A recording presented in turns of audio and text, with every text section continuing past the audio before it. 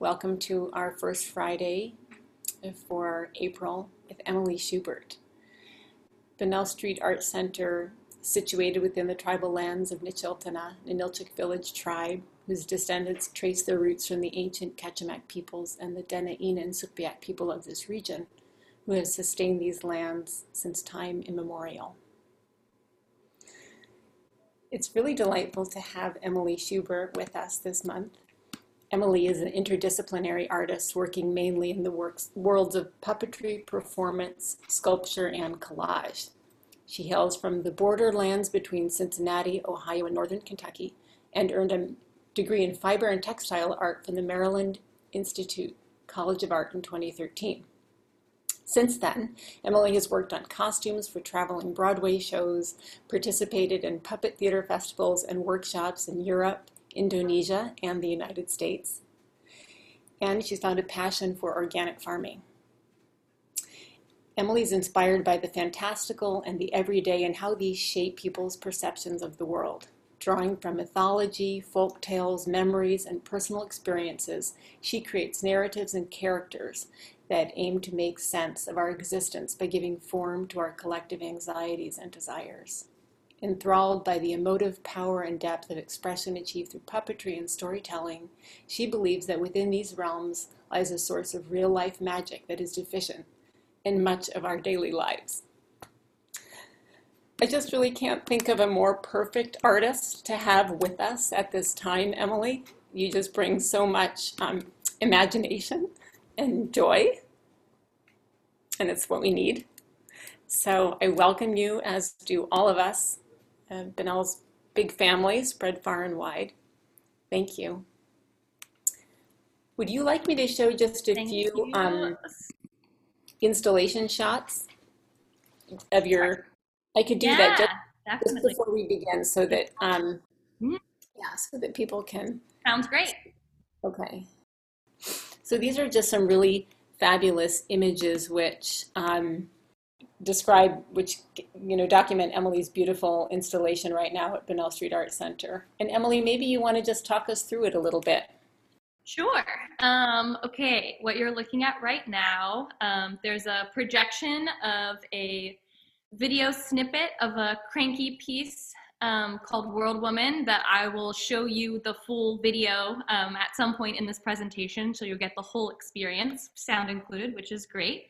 And then down on the left, there is a tiny little, it's a house shrine. This is kind of I've started making these during the pandemic, so they're rather new. And that specific little house is called House of Spinning Dreams. It has like a tiny little dollhouse-sized spinning wheel in it, and it is a little cottage, Tuscan cottage that is situated on some bird feet. And then over on the far wall is a series of small houses. One that is like a tiny house on a woven basket with some drooping hands, which is something that comes up a lot in the things that I make. And then next to that, there's a tiny little pine needle thatched shrine with a deer jowl coming off of it. And in it is a basket with a newspaper talking about millions going to the polls. And that is called the House of Cyclical Time. And then next to that, there is another little house with a box where little tiny bird feet are holding these oars that are trying to steer it. And it is called the House of Navigation. So that's this photo. Okay, and so this one you can actually see sort of behind me dangling. And so this is the House of Days Gone By, and it has some Canadian goose wings, and I got really into making these tiny little brooms with pine needles, and in it there's kind of a rocking chair. It's like a porch scene that kind of reminds me of maybe a house on the plains where the dusty wind blows through the screen door, but it has a little corrugated cardboard tin roof and birch bark shingling that I actually got the last time that I was in Alaska and have kept for art making ever since. And then there's this dangly hand piece behind that called Blue. That's all indigo dyed fabric that kind of is ombre. And then a collage piece that was part of a series based on There's this website that exists called the Dictionary of Obscure Sorrows, and it is words in different languages that like we don't really have the same kind of term or meaning in the English language. And so the title of this piece is called Weltschmerz, which is a German word that stands for melancholy and general world weariness. And so that is a collage that depicts that image.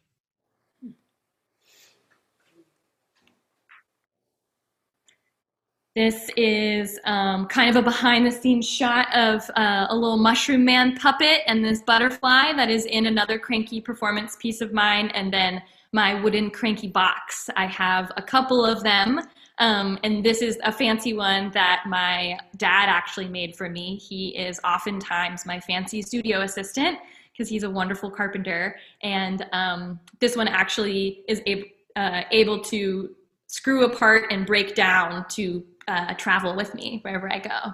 So there's my cranky box with a cranky scroll inside called Heart Splinters. And there's me at my table in the back, set up for the month. I'm super excited to get to actually like make in the space that everything is displayed. That's kind of new for me. But it's already been awesome to get to interact with different people that come through the gallery and talk to them about stuff. And then here's a better view of my little mushroom man on his grassy knoll. And so he and the butterfly and the sunflowers are actually all active puppets that are part of the cranky performance piece that is also projected on the wall. It's a cranky piece called World Woman that we'll talk about a little bit more in a little bit. But I wanted to mention, so the title of this show actually came from a friend of mine who is, she will often like mix up phrases or like isms. And so she compiled a list earlier this year of all of the phrases that she kind of misspoke.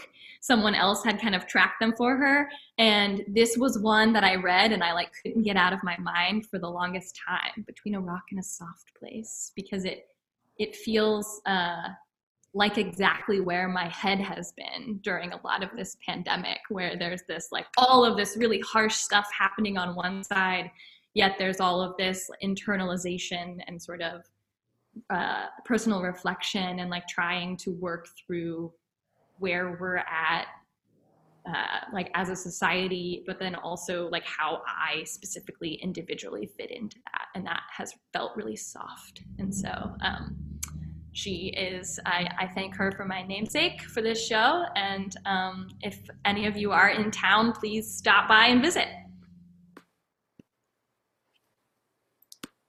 Wonderful. Well, I think that takes us through the images that we had of your installation. And if you would like to dive into your talk, you're welcome to take it from here. Emily, we're so excited about this month that you're going to spend with us, the workshops that you're going to do, and the things that you're making. So eager to hear all about it. Yeah, well, thank you so much for that fabulous introduction. So I come from Cincinnati, Northern Kentucky originally, but I have been based in Baltimore for the past couple of years. So living on land that was traditionally that of the Piscataway and Susquehannock peoples. And it is a place, a city that is very raw. There's a lot of stuff going on. It's a place where there are lots of different walks of life coming together, and I feel very blessed to call it home, especially during this time where I think a lot of that rawness has kind of been exposed to the nth degree during this pandemic. And in that space, I have made a lot of this work. So I'm gonna share a lot of visuals with you, kind of about my past, where I come from, and how I got to now. I think that that's always good in these talks to kind of get a sense of where my head is at and where I have come from, so that you can kind of, I don't know, I'll bring you on this journey with me that I've gone through up till now. So I'm gonna share my screen. Everybody see it okay? Can I get thumbs up? I always like the hand signals on the Zoom so that we know it's working. Awesome. Okay, so This is a still from that cranky performance piece called World Woman at the beginning of this cranky show. So cranky, very briefly, is a type of storytelling that exists within this frame that is a two-dimensional scroll that you can crank across a screen and sort of tell a story over the top of. Sometimes there are accompanying musicians. It has a long history of being an art form, and so this is the format that I'm actually going to teach workshops on or about while I'm here. And I use this as my beginning image because I came across a quote recently from Carl Jung that says, "No noble, well-grown tree has ever disowned its dark roots." And so I am going to kind of show you some of my roots as an artist and where I come from. As I whisper to this flower, "Are you ready? Are you ready to go on a journey with me?" That's kind of how this performance starts. So I felt it would be suited to this talk. So I'm going to take you way, way, way back to my very beginnings of how I got into puppetry and performance. I had this very influential teacher in college that was like, "Emily, you're into all of these specific things, like alternate realities, like weird interactions with people where you're not really yourself, making tiny little things." And so in college, she motivated me to check out this puppetry community that Baltimore had going on. And I got involved and I started making these characters, these like roaming performance characters, so that I could interact with people that were strangers that I didn't know, but not be myself. And so this is the Magical Bag Lady. And so I would go out and perform with her, just kind of like walking around Baltimore, interacting with whoever I met. And she had all these bags, and in the bags, she would sometimes have Easter eggs full of confetti or tissue paper flowers. And she would kind of just like linger and wait for somebody to do a good deed, and then she would like hand someone a tiny little trophy, or she would wait for someone to seem super distressed and then kind of run over and hand them this tissue paper flower, like, "Oh, don't worry about it, it's going to be fine." And this kind of started my interest in nonverbal performance. She's a silent character. People are oftentimes very confused about that because they want your character to talk, but at the same time, I feel like you accomplish more. People are able to relate more readily to a character that doesn't necessarily bring with it any kind of verbal history or I don't know. People are more easily ready to open up to kind of this anonymous person. And so she existed through many performance festivals and different things and taught me a lot about how to just interact with people in masked performance way. And then I had the opportunity while I was in school to travel abroad and get these different kind of perspectives and understand the idea of puppetry or mask performance or dance through a more ceremonial base and traditional base history. And so in places that are not the Western world, I feel like, while I was in school learning about puppetry, I ran into a lot of people that were like, "Oh, puppets are for kids." And I was really like, "Well, why? Like, why do puppets have to just be for kids? Like, they're obviously for all people." Really what it's about is trying to get at messaging, right? To communicate these messages that sometimes seem really big and heavy in a very simple way through some object that isn't a person, that you don't have this like judgmental history with. Like it's way neutral. You can kind of project your thoughts and feelings onto this thing that is the puppet, rather than having it carry all this weight with it. And so I had this wonderful opportunity to study under a traditional shadow puppet maker while I was in Indonesia. And I also learned a lot about nonverbal communication because we could not speak the same language. And so he taught me the whole time through thumbs ups and pointing and kind of just like grunting for more or less. And in that process, we kind of figured out each other's physical languages, and were able to create this replica of a puppet that is part of the Mahabharata tradition. And this is like a lesser character. And so as an apprentice, I basically got to learn the ins and outs of making this one character, and got to attend a couple of puppet shows that were very traditional in their nature. Like in Indonesia, they still do puppet shows for the gods. So if you can imagine that, there's like a 5-hour-long event where there is no audience. And that was something where I was like, ooh, I really appreciate this sense of reverence and ritual. And so that is something that I have tried to bring to my work as well. That was a very formative experience. And then, which led into this other period of time where I went and stayed for a while with the Bread and Puppet folks in Vermont, learning about politically active puppet theater and puppet circus. And I feel like this was a super important formative experience when it came to thinking about shifts in giant scale, the importance of sound in relation to these different aspects of puppetry or puppet movement, and what differences you can come up with when you have many bodies to work with, and then what you can do with just one singular body. Because at Bread and Puppet, for those of you who don't know, they have an apprenticeship program, and kind of people will flock there over the summer. And at different points in time, there'll be like 100 people that are in this circus performance, and everyone kind of just like gets thrown in and starts doing all these different things. So then all of a sudden you have like all of these adults running with cardboard chairs across this field, and you get this sort of like large scale kinetic sculpture that then becomes sort of a dance. And there's all of these, and then you have this relationship to the natural landscape and that importance, and the dialogue between those two things. And so I think it taught me a lot about thinking about the relationship to place when you are wherever you are performing, and like who you are performing with and what those dynamics are, and pushing that forward.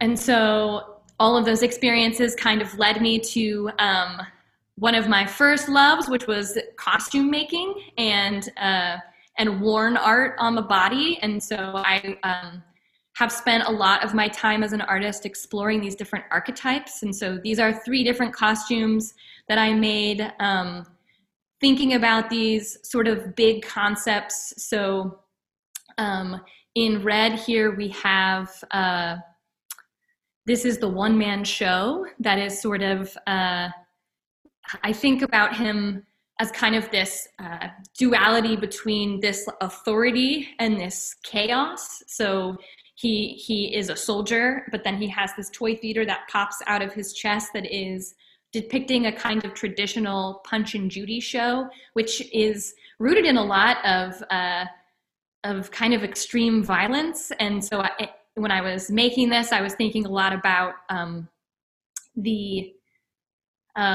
I mean, I made this a long time ago, but I feel like it is still relevant in terms of thinking about where we are with the way that we think about policing, and like, does it actually bring more order or does it bring more chaos, and how are those two things related? Like, is there a duality? Should there be? And is it actually all contained within? And then we have this character that is the mass of humanity. I spent a long time in my life thinking about the they, like who is they that we always refer to. And it was important to me that this mass, this like overpopulation bubble full of sheeple that just follow what everyone says, doesn't actually have a face themselves.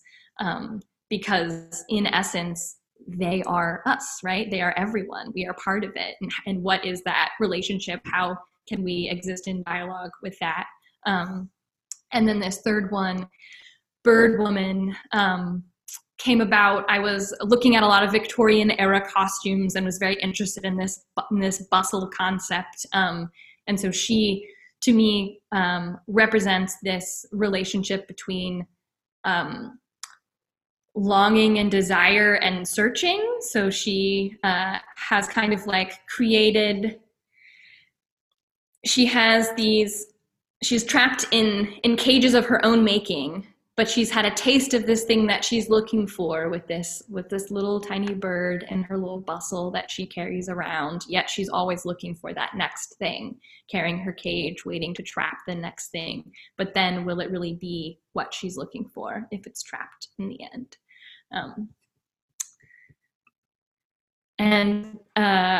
So my world of costume making sort of brought me to this world of interest in public spectacle and how that is really a source of kind of taking people out of their everyday life. And I sort of happened upon it. I saw a sign-up sheet at a coffee shop for learning how to stilt walk, and I was like, hey, that seems cool. So I signed up and learned, and then that became this whole outlet for costume making in a different realm that sort of like threw me into the community, because you would be amazed. All you have to do is make yourself 5 feet taller, and everyone is like, it's magic. Like, how are you doing that? What's going on? Can I learn how to do that? Oh my goodness. And then you add the element of darkness. I feel like darkness is something that creates intimacy. I've learned this through different performances as well. And then you add lights, and all of a sudden you become this ethereal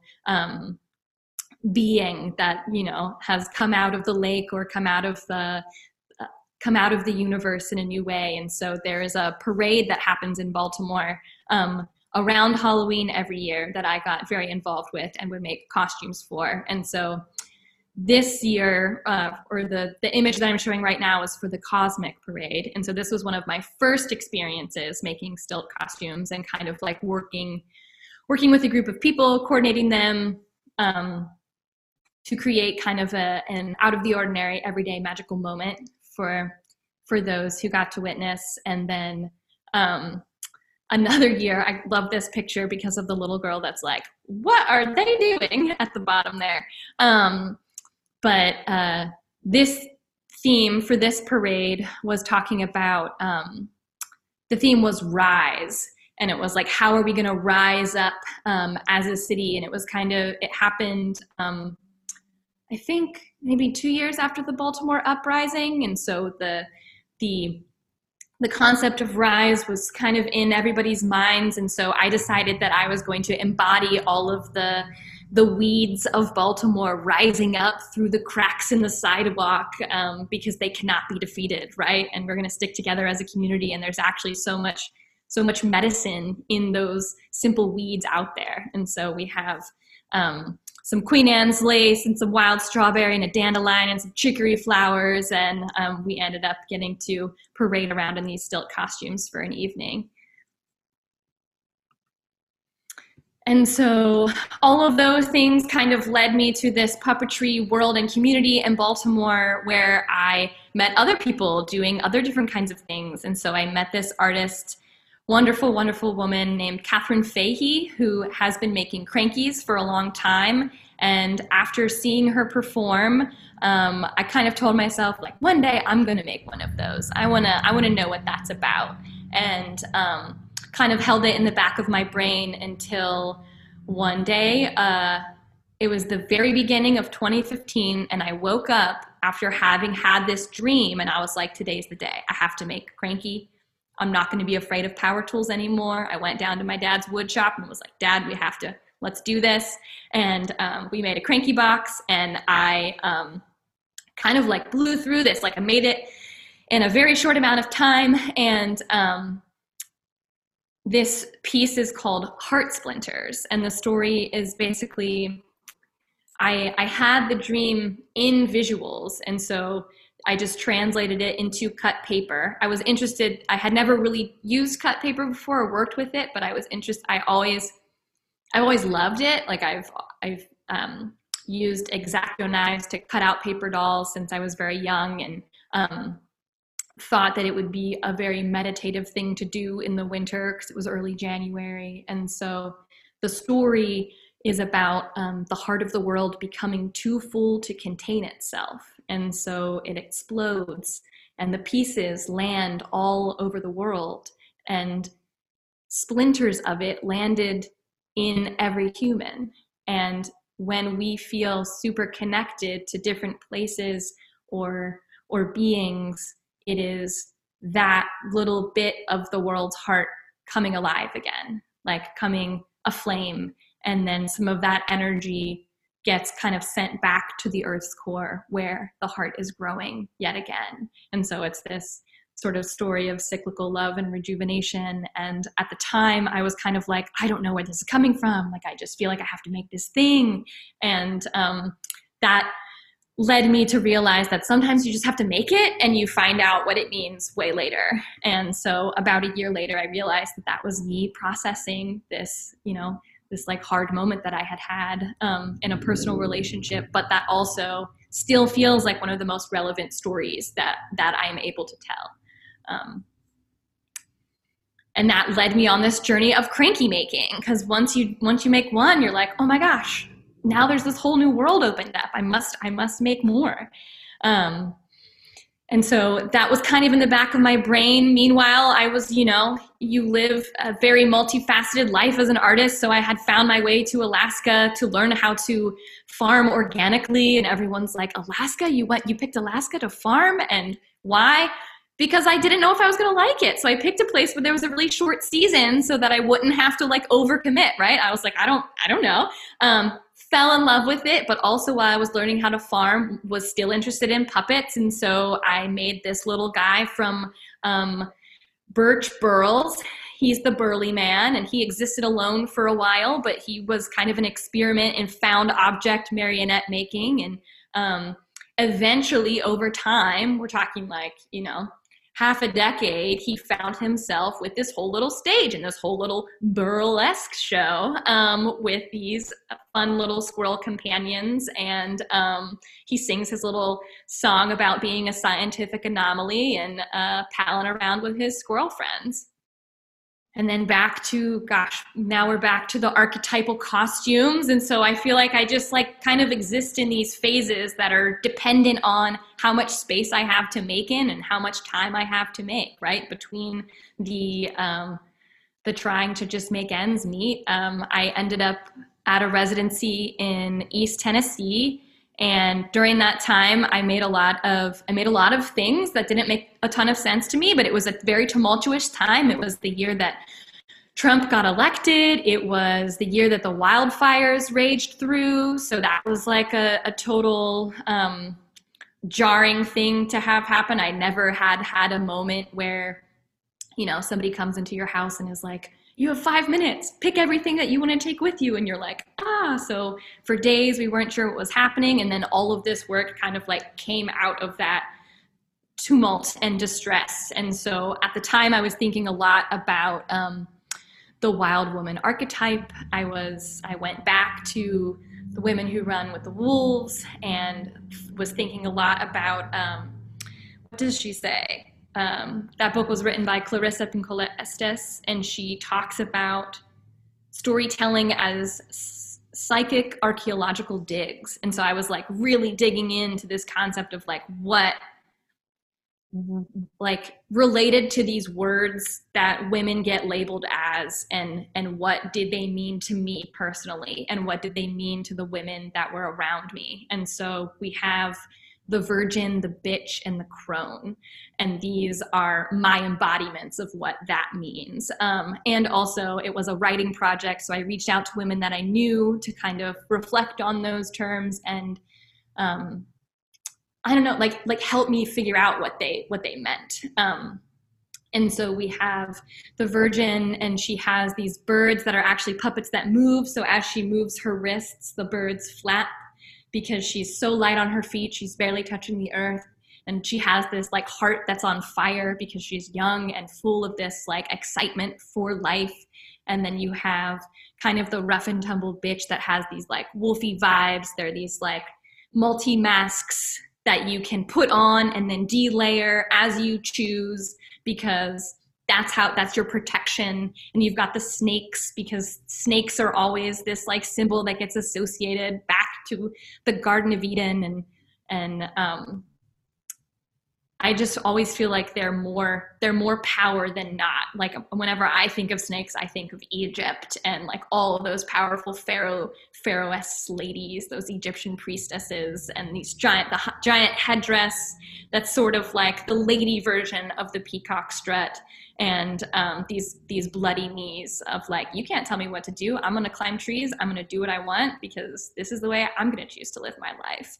And then you have this beautiful wise woman, and so she has this tiered skirt where the bottom is like the wisdom of the land, with all of these medicinal herbs and plants that she's come to know only over time. And then there are these the second tier is the different stages of your life, from girlhood to sagehood, and all of the lessons that you have to learn along the way. And then at the top are kind of all of these like animal symbols, or animals that kind of come up in literature as associated with that wisdom. Like you have the coyote trickster and the owl, and she's got these hands, sort of the hands of knowledge, caressing her around her shoulders, and then this beautiful headdress that is sort of reminiscent of the sun and the moon. And then during that same period of time, I made this show that is a traveling show on a cart. And so in this show, I play a character. For whatever reason, in a lot of puppet shows that I have made, I play a man with a mustache, and I don't really know what that means yet. I haven't super delved into it, but I really like kind of messing with the gender norm and just being like, yeah, I'm not really going to change my voice, but I'm going to put a mustache on, and it makes me feel more in character. Mustache and a hat, and I'm ready to go. And so I play this character called Cornelius the Collector. He is an eschatologist, RO, and an eschatologist is someone who is concerned with the end times and the last day of days. And RO stands for realistic optimist. And so he takes his cart and he wheels it around and performs this show to kind of convince people of his philosophy of realistic optimism, because after all, that's really all you can be these days, is a realistic optimist. We don't have many other choice. And so he is all about the idea of resisting the gloom, because there's so much negativity, there's so much to be down about in the world, but we can choose to be realistically optimistic. And he kind of quizzes people. There's this questionnaire where he convinces people that there is both internal and external work, but like it can all be a conversation that we can have together, and it can lead to a positive forward something. And so this was a very interesting show to roll around the city of Gatlinburg, Tennessee that I was living in at the time, because it was also in some ways a social experiment, because I said words like capitalism, and I said words like, oh boy, there's this in one of these slides. So this flip book story is called a cantastoria, and so there's different sections where we sort of sing about it, and then I'll point to different images. And one of them is this chart that talks about the raising gloom rates in the world, and basically the last reason for the spike in gloom rate is due to capitalism. And it was just very interesting to see people decide to stay after that or walk away, and reasons why. And I think that that's like part of the excitement of having like a street show that is meant to be out in the public amongst people every day, so that you can see where they're at. And it also kind of like I won't say trap people, but it lures people in because it's very colorful and vibrant, and there's a little worm that gives a manifesto at one point in time, and so kids are really into it, but it's also talking about these big heady issues, and I feel like that's kind of where I thrived the most, where it's like, how do we talk about big stuff, but how do we do it with like a smile and with lots of color and make it lots of fun so that people are engaged and want to see what happens next. And in the times where, you know, I feel like oftentimes artists are multi-potentialites, which there's a great TED Talk out there about this woman that kind of coined this term about how people that make things in different veins or get very interested for a period of time in something and then move on. And I definitely feel like I relate to that. And so in the times where maybe I don't have a lot of space to make work, or I feel extra anxious, I've started to make these collages. And I refer to them as my anxiety art because they are very immediate and they help me get the idea out of my brain. And they kind of feed and influence the visuals of other things that I make. Like I definitely feel like these are related to the Crankies. They're definitely related to these house things that I've been making recently. And so I tend to make them in different series. And so there was the one series that was related to the definitions, and then another series I found this how-to book at a thrift store. And so for a week, every day that week, I would open the book and I would pick a phrase and I would make a collage based on that phrase, just with whatever magazines or books that I had around.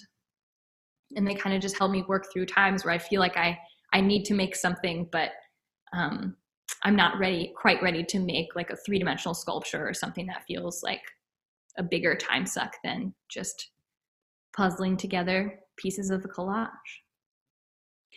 And so here are stills from the World Woman Cranky. This, so every year in Baltimore I think it's been going on for, I want to say like 8 years now, but for the past 3 years, I guess I won't count this past year because we did have to cancel due to pandemic things. I have helped co-host and put on a Cranky Festival.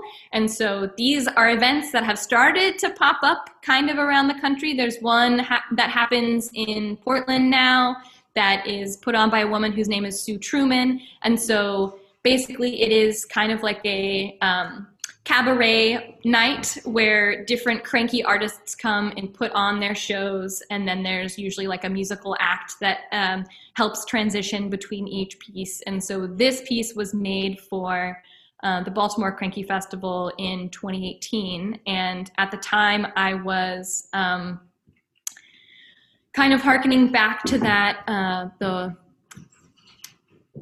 old woman archetype, that like sage woman, this world woman, and this like kind of thinking about Mother Nature and Mother Nature personified and who that is. I had read this book called If Women Rose Rooted that was super inspiring, and so this Cranky kind of came out of that. And it starts with this flower between the mountains that blooms, and the mountains pull away to that image that we had at the beginning with the roots coming down, and then that sort of leads the scroll. And so I collaborated with a friend of mine to help me puppeteer. So that's something that is always part of the equation is for these Crankies, you can crank, but you can't always crank and puppet at the same time. Sometimes there's just things that you can't do because you only have 2 hands. And so I had a puppeteer friend help me, and then I also had a musician friend of mine help work through different sounds. And so there was like a lot of different elements. We had a saw, we had chimes, we had a rain stick going in the background, and then beautiful violin music kind of creating this soundscape in the back. And the story is kind of a call to action about, this woman works around the clock, tirelessly trying to stitch the world back together in the places that it's been worn, and she enlists the help of her non-human allies And she learns lessons from all of them along the way. And then at the end, there is this like call out to us to take up action in becoming an ally as well. And so this, there is a little bit of a call and response, chorus and refrain. There's some singing. I always try and have the audience interact in some way. And so this was my first experiment as trying to get the audience to sing with me, and it actually is super, super beautiful and wonderful to get a whole room of people singing with you. And so this little mushroom man kind of whispers into my ear, asking if people will join in. And surprisingly enough, people always do. And it's just such a wonderful way to build and like feel the community. More collages. These are more recent. These are just based out of pandemic anxiety. I was thinking a lot about like turtles traveling with their homes on their backs as a way to be safe yet move through this like new world that we're existing in. And the other collage I think I titled like "And the World Still Goes Round," like thinking about all the things that were still happening while I felt so stuck in place and so in my own head with stuff going on. And then these kind of started popping up where I've always been interested in making these little tiny hands. And so, and my background is in textiles. And so I kind of randomly decided I was going to start an indigo dye vat. And then this is what came out of it, because I dyed some fabric and was like, okay, I'm going to make something. And then another cranky for a cranky festival. This one, took a different vibe. I was really interested in trying to turn the cranky box into a machine that actually like churned something out of it, trying to think about the different mechanisms of cranks. And so there's this funnel at the top that in the very beginning we're mad scientists, and I get this little turkey baster out and I sort of squeeze a drop into the funnel, and it travels down and starts the turning of this machine that kind of talks about feeling lost in place and what that means. And then we get to where I have been now, and the hands show up again in these small house shrines. I feel like during this whole past year has just felt like such a time warp in some ways. Like it feels like so much happened and then also not a whole lot happened. But I started making these tiny spaces early on. I found this woman who had a basement full of cigar boxes that she was getting rid of. And so I went and picked some up and decided I was going to start making these tiny spaces. And I think that they helped me mentally escape my tiny little studio space, the 2 rooms that I felt like I existed in during the pandemic. And I feel like these are especially related to the collages in the visuals and how these like sort of found object disparate parts come together to create this, I don't know. It also harkens back to, as a little girl, I would play with doll houses. I had a dollhouse. I was very adamant to have a log cabin dollhouse at one period of time. And so recently I've gone back home and sort of sorted through all of my tiny miniature things and picked the objects that I felt spoke to me to kind of incorporate them into these small places and spaces.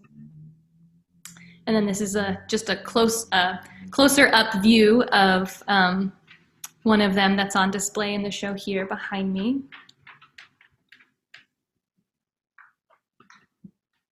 And then as an artist, you always have other stuff going on. And so this was something that I just recently started making. Was my dad made me this beautiful flower press not that long ago, and I started just making these colorful mandalas out of pressed flowers. And I'm not yet sure how they factor in or relate, but they feel like the collage in terms of their immediacy. And I'm really, really digging just the vibrant brightness in coming out of this sort of dark time and space that we've been in.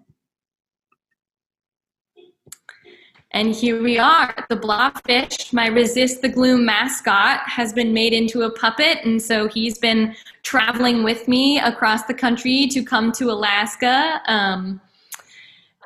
You can see him on my Instagram at Schubert Emily in different places, kind of traveling with me as I go. And he's actually the host of some virtual puppet slams. The Black Cherry Puppet Theater in Baltimore hosts these short form cabaret nights of like short puppetry acts and musical performance. And so Blobfish has become the host during the pandemic. And I really appreciate him as my Resist the Gloom mascot, because there's so much gloom out there these days that it's a good reminder to have something to sort of rally against that dread. And so my original plan for this residency was to drive. I was really hoping and dreaming of driving the Alcan, and sort of in September, I had the opportunity to go on a trip to Maine, where I visited Quoddy Head State Park, which is like the easternmost point of the continental US. And so I had this like very poetic imagining dream of driving then to the westernmost point, and then lo and behold, pandemic, no access to Canada, tried and failed. And so I had to fly here the rest of the way. But this is kind of where my thinking has been at, in terms of I've been thinking a lot about this in-between space, like where I am at personally, feeling very stuck in between, like what is okay now? Like I've been vaccinated, but is it okay to go places and meet up with people? Like where are we at in terms of level of comfort? Thinking about liminality, this in between. I was looking up the definition of what liminal meant, and it's like almost at a threshold. We're like almost there.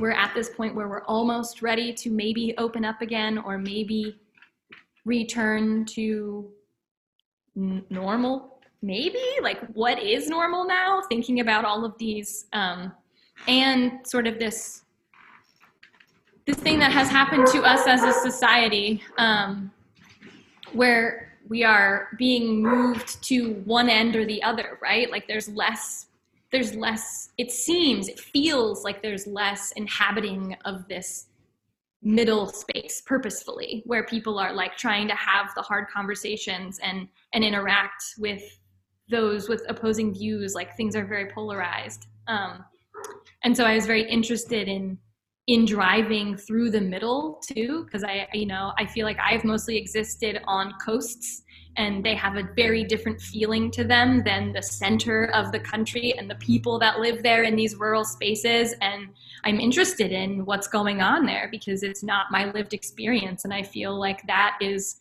like where the exchange is most needed, and like where I'm at in terms of trying to figure out what is a story for now. That's a big question that I have at this residency, is like, I wrote down, what is the kind of story needed right now? Is it about survival or persistence or collaboration? And who am I with my specific perspective, privileges, and hangups to tell it? And so I think that is definitely what I'm hoping to explore during my time here at Bunnell. And also thinking about like what does it mean to be in right relationship with this natural environment, but also what does it mean to be in right relationship with other people, and especially others whom it seems harder to reach with the way that I, because of my experience or because of the things that I'm thinking about or have been exposed to.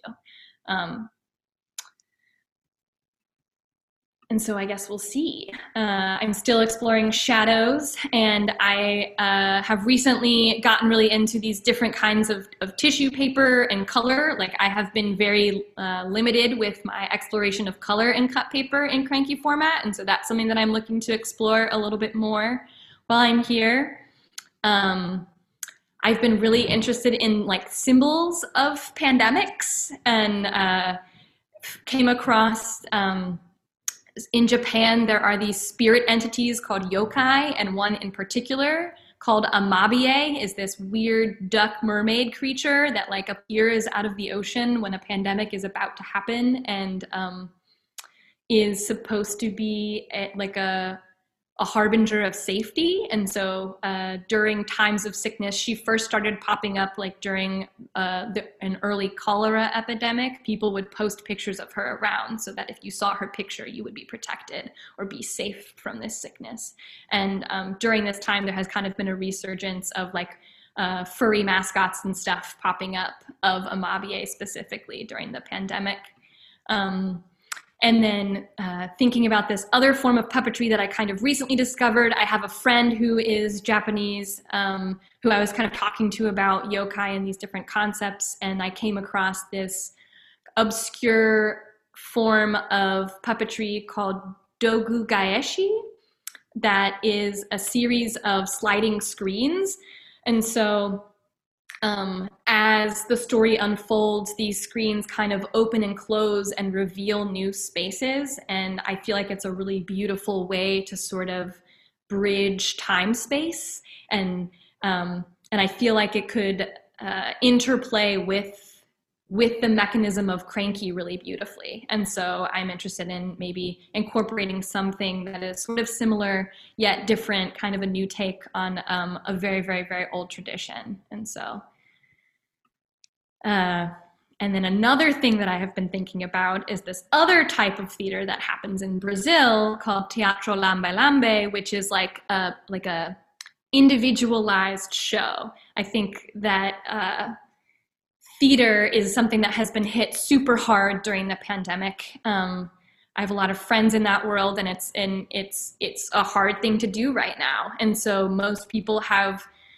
switched over to this video format, but it's just not the same. Those of us who are live performers, like, you don't get the same kind of energy from the people witnessing it or watching it. And I think that I am really interested in this idea of creating a very intimate, small, like singular one-on-one interaction, to at least have it still be live in some way. And so I've been watching a lot of videos and looking into that, and I'm hoping to potentially incorporate that somehow. I'm not sure if that relates to the Cranky or what yet, but these are things that I've been thinking about working on while I've been here. And I believe that is the end of my slides talk. So I know that was a lot of information. And thank you all for being here. And I would love to open it up for any kind of questions if we're ready for that.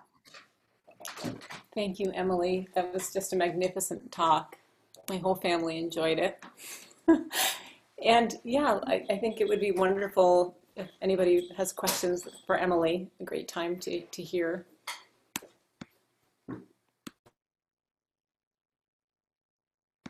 I think we're all kind of just dumbstruck and gobsmacked by your incredible productivity and the span of your studies and engagement. I keep thinking about something. You've probably at some point provided the clues to your age, but I actually think you might be the youngest artist in residence we've had at Bunnell. And I find that really beautiful and poignant somehow during this time, this pandemic time, because on so many levels we're faced with anxiety globally. And the kind of energy and, what did you call it? Something optimism, realistic optimism? Is that what you used? Realistic optimism, yeah. Yeah, Mm-hmm. that energy that Yes. you have is the best kind of medicine right now. And so I'm just really glad that you're here. I'm super glad to be here. Yeah, I feel like everyone at heart is a realistic optimist. At the end of that show, actually, everyone who is an audience member gets a little certificate that says that you are an official member of the Society of Realistic Optimists, because, you know, there's a lot of rough stuff going on, and it's really hard, like, to to be confronted with it, it's like a deluge, right? It's just like over and over and over, and it doesn't seem to be getting any better, especially with, you know, like we think that we're through something, and then there's a, you know, another mass shooting, or there's another, everyone's talking about the fourth wave, and it's like, where do we catch a break? And so I think that anything that you can do or be a part of that sort of takes you out of that like super bogged down reality is worth it, you know? And even, you know, I feel so grateful that Zoom exists, yet also not, because I cannot wait until we're back in person. But at least like in these spaces, we can still have those conversations and like be inspired and like see new things that we can eventually go try. Like I am, you know, I've only been here for like 4 days, and I like already have a driftwood collection that I'm like, how am I gonna get this back to where I come from? And how do I make salmon skin leather? And how do I, you know, like all of these different things that are like, I didn't even know this was possible. Let's try it. That's so wonderful. Well, I can see from the stream of comments, which you've probably been too busy to notice, that you have a lot of fans and a really engaged audience in Alaska and beyond. Just want to invite people again to share any comments or questions if you have them. I just want to say how I so appreciate your curiosity, and just how you are fearless about digging into so many things. And it just reminds me how we have got to stay curious as artists and as people to dig in, to find those that inspiration out there, and to just stay engaged even during this time of, it feels like some days endless gloom. And so you've just brought like such this new energy into our space, and I just am so grateful that you're here. So thank you. Melise, Well, go ahead, Melise. yeah, I'm just flabbergasted at how you're able to funnel and focus your thoughts. I mean, it's one thing to have them, it's another thing to make stuff that really expresses them, and you don't seem like you get caught up with knowing what it's going to be before you start. And you're so fluid and robust, and you're like this fire hydrant. You just come out so much. It's like, wow. I will say, perhaps it, I don't know.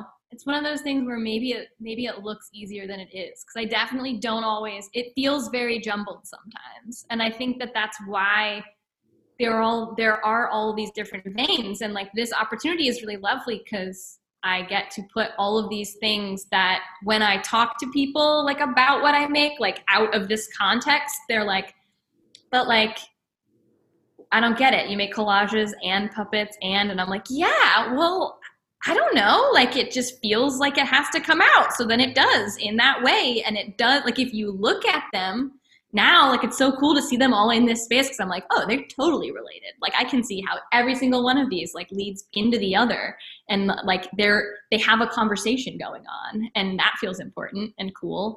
But it is hard to explain. Like, I think that is the space that I still feel most lost as a maker, is that it's kind of, and even the world of puppetry, because I am not the kind of puppeteer that like has voices for my puppets. Like, I use them as a vehicle to tell this story, and sometimes the narration voice is my own and sometimes it's nonverbal, but like I don't feel comfortable in that, like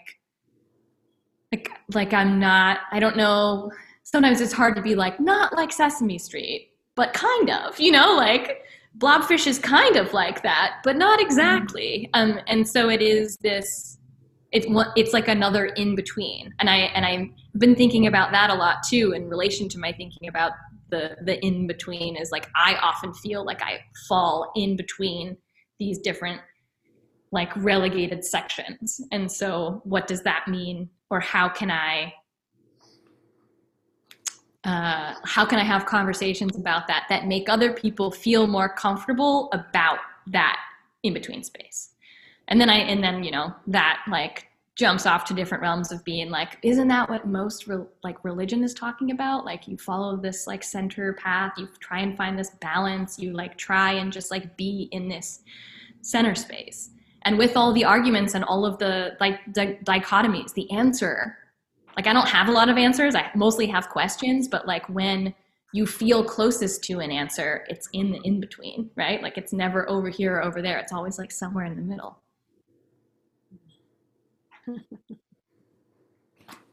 Awesome. Thank you. Thank you so much, Emily. Thanks for being here.